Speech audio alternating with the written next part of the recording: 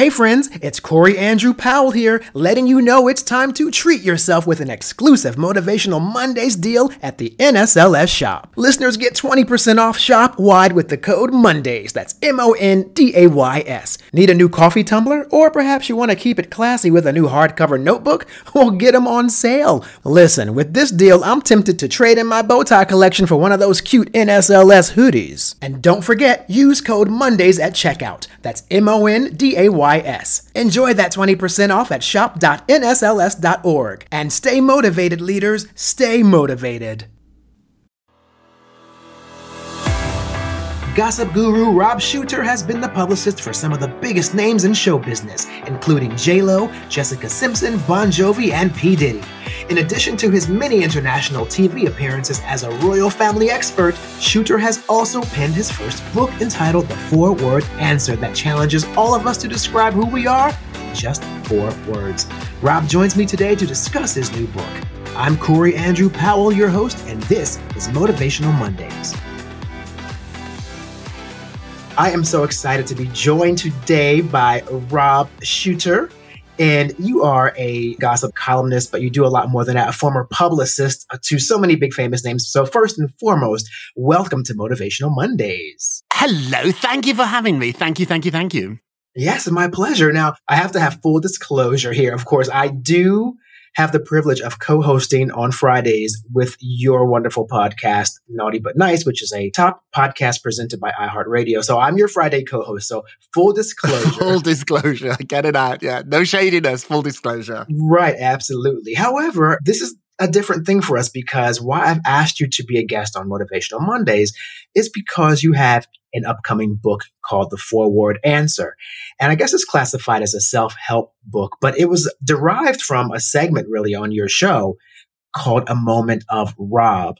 And it's like these little anecdotes for life that you would give.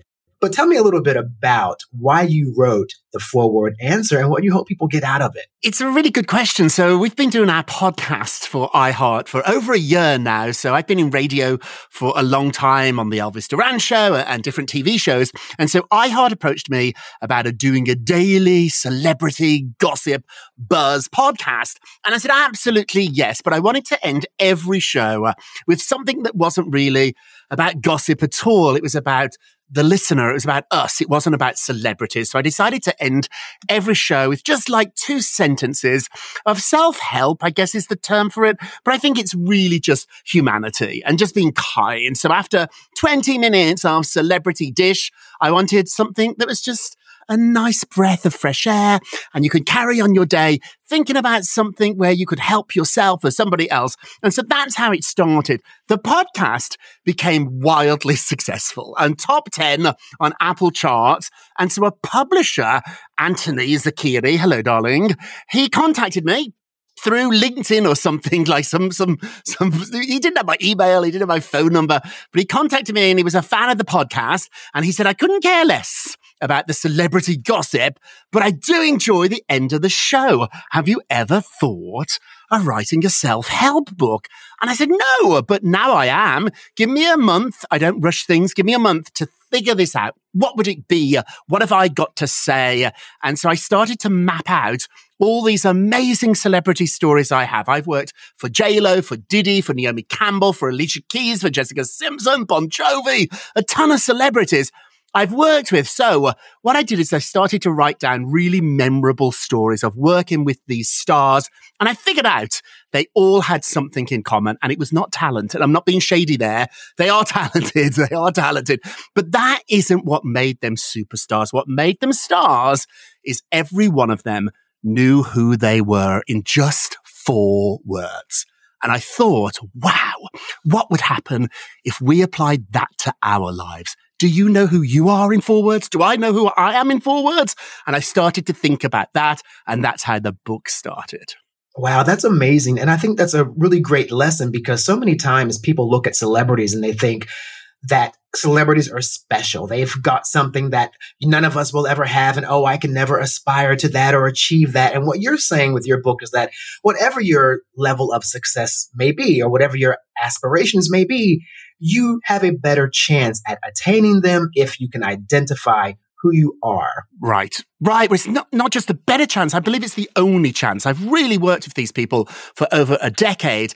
They're not born stars. Stars are not born. Stars are created. Stars are nurtured. And they might have been really lucky to have parents that taught them things that our parents didn't teach us. But it's never too late to learn. And so one of the 4 words, without giving too much away, is kindness. And you don't think of that when you think of celebrities. You don't think of Jennifer Lopez necessarily as the kindest person, or Diddy. You're wrong.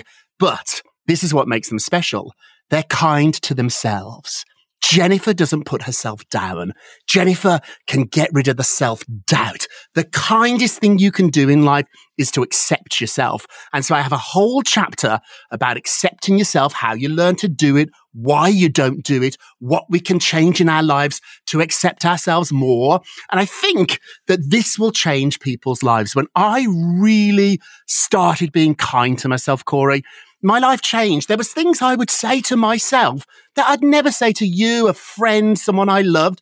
And yet I would say the nastiest things to myself. I'd put myself down. And when I stopped doing that, when I started to be as kind to myself as I am to others, things changed. Opportunities opened up. I started to believe in myself. I stopped self-sabotaging because I am worth it. I really am. And that was a trick I learned from celebrities. And what's interesting too about part of your story is that you do bring to the table a history of self-doubt, as you mentioned, because you have an injury you suffered as a child, right? I don't even know what it's called today. I hate the term physical disability, because it's not that. You are far from that, obviously. But I mean, you have a physical issue with your arm. Yes. And you also have a hearing impairment. And so you had these things that made you feel self-conscious, especially in an environment like entertainment in Hollywood, where everything is so based on physical appearance and being overly confident. So there you are thriving in that world. So you really actually don't just say this as an anecdote. You have lived this. I say to everybody that wants to work with me, around me, do the work. I don't want anybody around me in my life who's not willing to do the work. And I say to people all the time, if you knew it was going to take you 5 years or a decade to achieve your dreams, would you still want them? And for me, the answer is yes. And so from the day I was born, I was damaged at birth. It was a really difficult delivery, and it ended up really messing up my right arm for the rest of my life. It's a disability that I've had since day one. But I lean into it too. I got to know who I am, and I stopped lying to myself. So for many years, I pretended that there was nothing different about me. And in photographs, I'd hide my arm behind the person next to me, or I looked at pictures of me as a little boy before selfies or camera phones, and my right arm's always in my pocket, or it's hidden behind my back. Now my right arm is swinging there, and it is different. And I've learnt through the 4-word answer that that's a word that defines me. I'm different, and you got to accept it. And once again, this goes back to being kind. Once you're kind, you can accept. And so I think stop walking away from the things you don't like about yourself. And I would go to so far as to actually say the things that make you different are the things that are going to make you successful. Carson Kressley from Queer Eye. I know Carson. He was not out of the closet when he signed up to do Queer Eye. He was in the closet for most of his, what we would think of as adult life, but he came out relatively late, and he hid it his whole life. And now he makes a living from the thing about himself that he kept a secret. So whenever you lean in to what makes you different, you can only lean into it if you're kind to yourself and you accept it. So you've got to be really honest. And it's a brutal conversation to have, being honest with yourself about the things you don't like, your silly accent, your big nose, your damaged arm, whatever it is. Once you accept it, it takes away everybody else's power, because no one can make fun of it anymore because you're there first. Yes, it's so true, because you own who you are to a degree that when we actually met, I didn't even notice the arm. Right. Because, it was like, I didn't even, and then you were like, oh, well, look, I have one arm that's shorter than the other.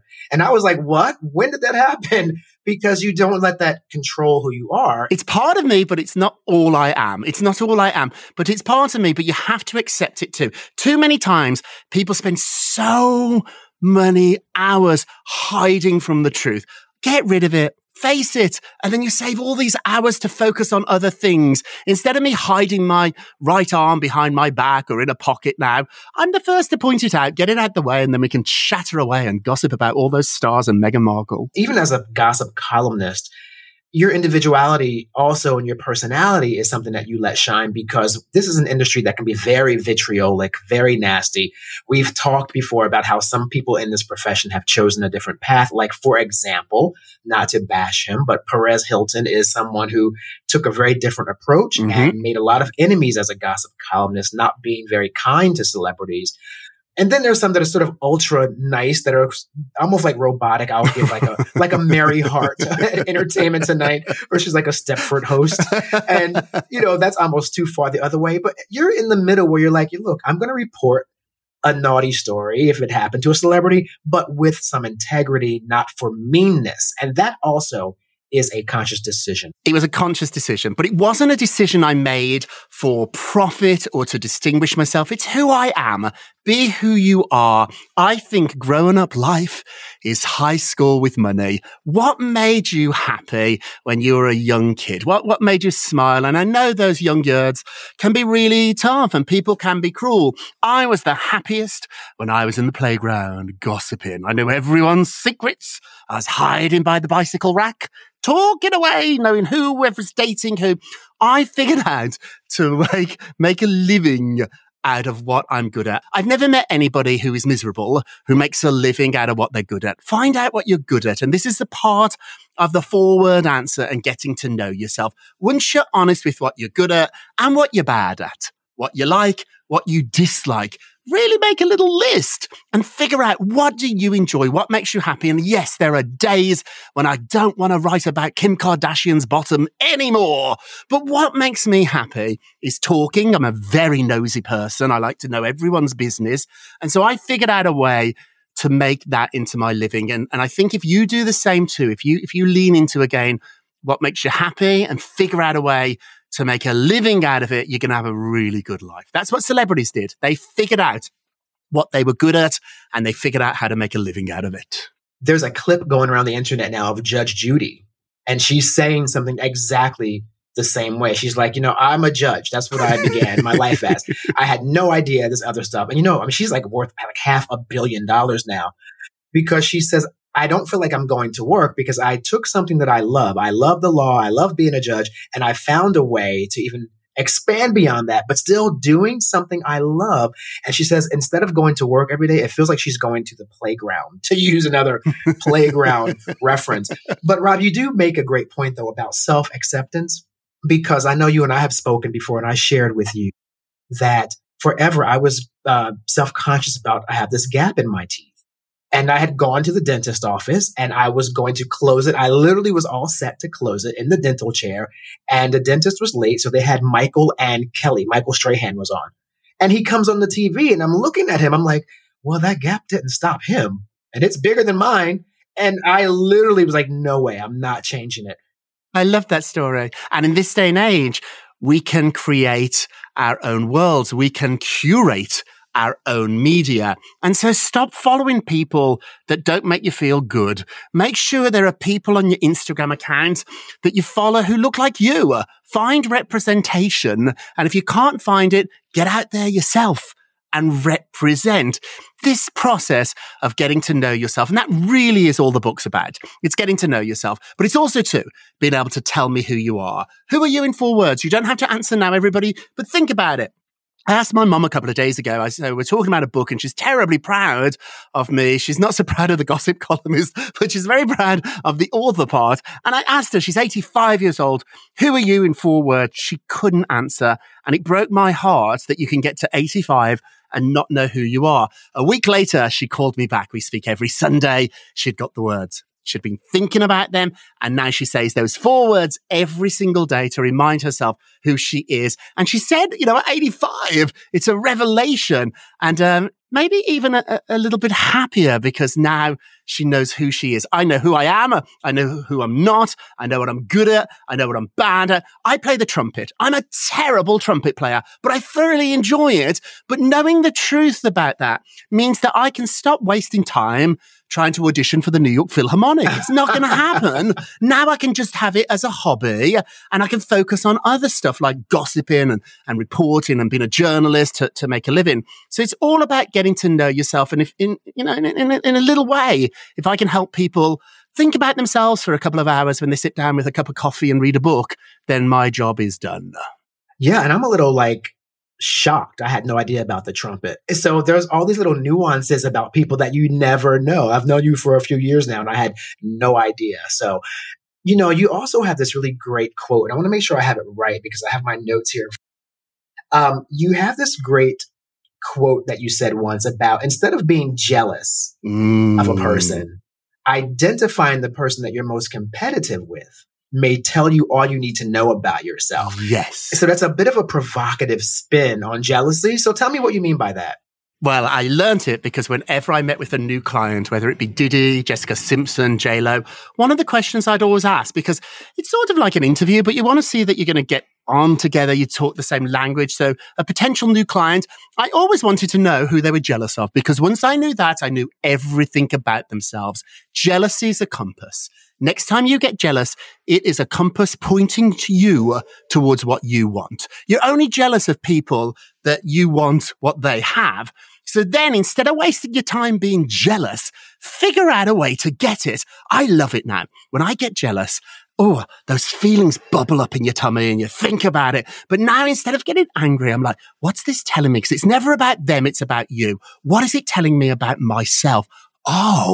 I want what they have. So whoever you're jealous of tells you more about you than the other person. Then the trick and what we do in the 4-word answer is we figure out a way how to turn that into a reality. It's literally a lighthouse. It's a compass.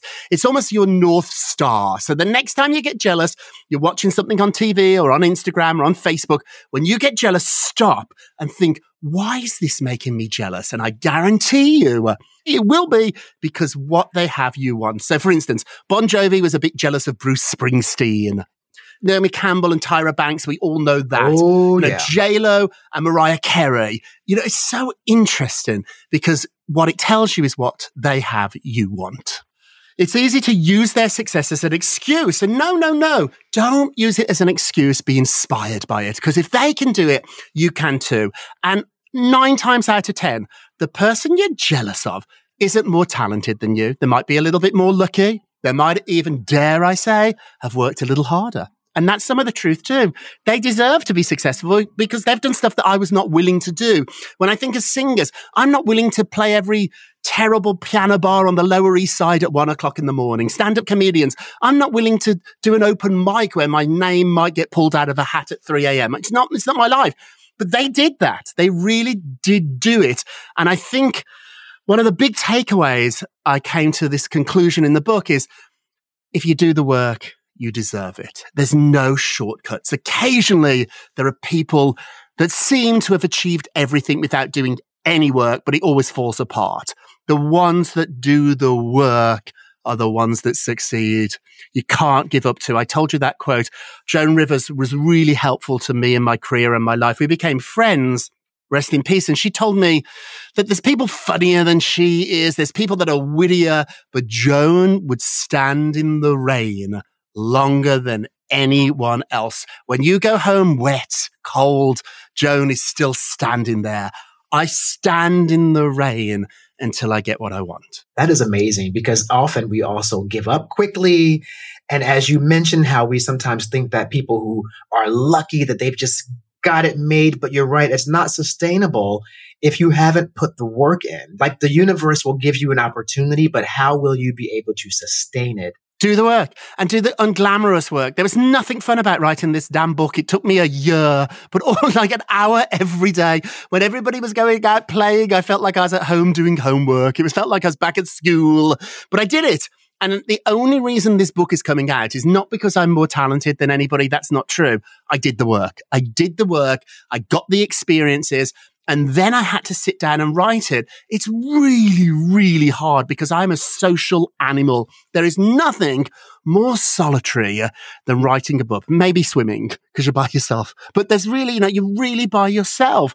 And to sit there with your laptop and your thoughts and to gather them and to write and to rewrite, I deserve this success because I did the work. I did the work. And now is the exciting part. Talking to you, I'm booked on some TV shows to plug the book. All that stuff is glamorous. And I can go and buy a new jacket and a new shirt to get my hair done. That is glamorous. What isn't glamorous is sitting in your living room in your underwear with your computer for like a year doing the work. Do the work, everybody. There are no shortcuts. If Madonna, I love her. Madonna still does a sound check. Every performance that Madonna does, she does a sound check. If Madonna can do a rehearsal, so can you. Exactly. At 62 years old. Yes, and she's still doing sound checks. She doesn't phone it in. Every concert, she gets there at 4 or 5 in the afternoon. When I worked for Bon Jovi, he was playing stadiums, 60, 70,000 people. Before they opened the doors, the plane arrived early. They got in a van. They got the band to the stadium. He did a sound check. Did the work. 40 years into his career, he was still doing the work. There are no shortcuts, everybody. And honestly, if you're looking for that, if you're looking for a silver bullet, a magic wand, don't buy this book. Don't buy any book. There's anyone that tells you they can fix you. It's just not true. You've got to do it yourself. Thank you for listening to Motivational Mondays, presented by the National Society of Leadership and Success, and available wherever you listen to your favorite podcasts. I'm Corey Andrew Powell, and I'll see you again here next week.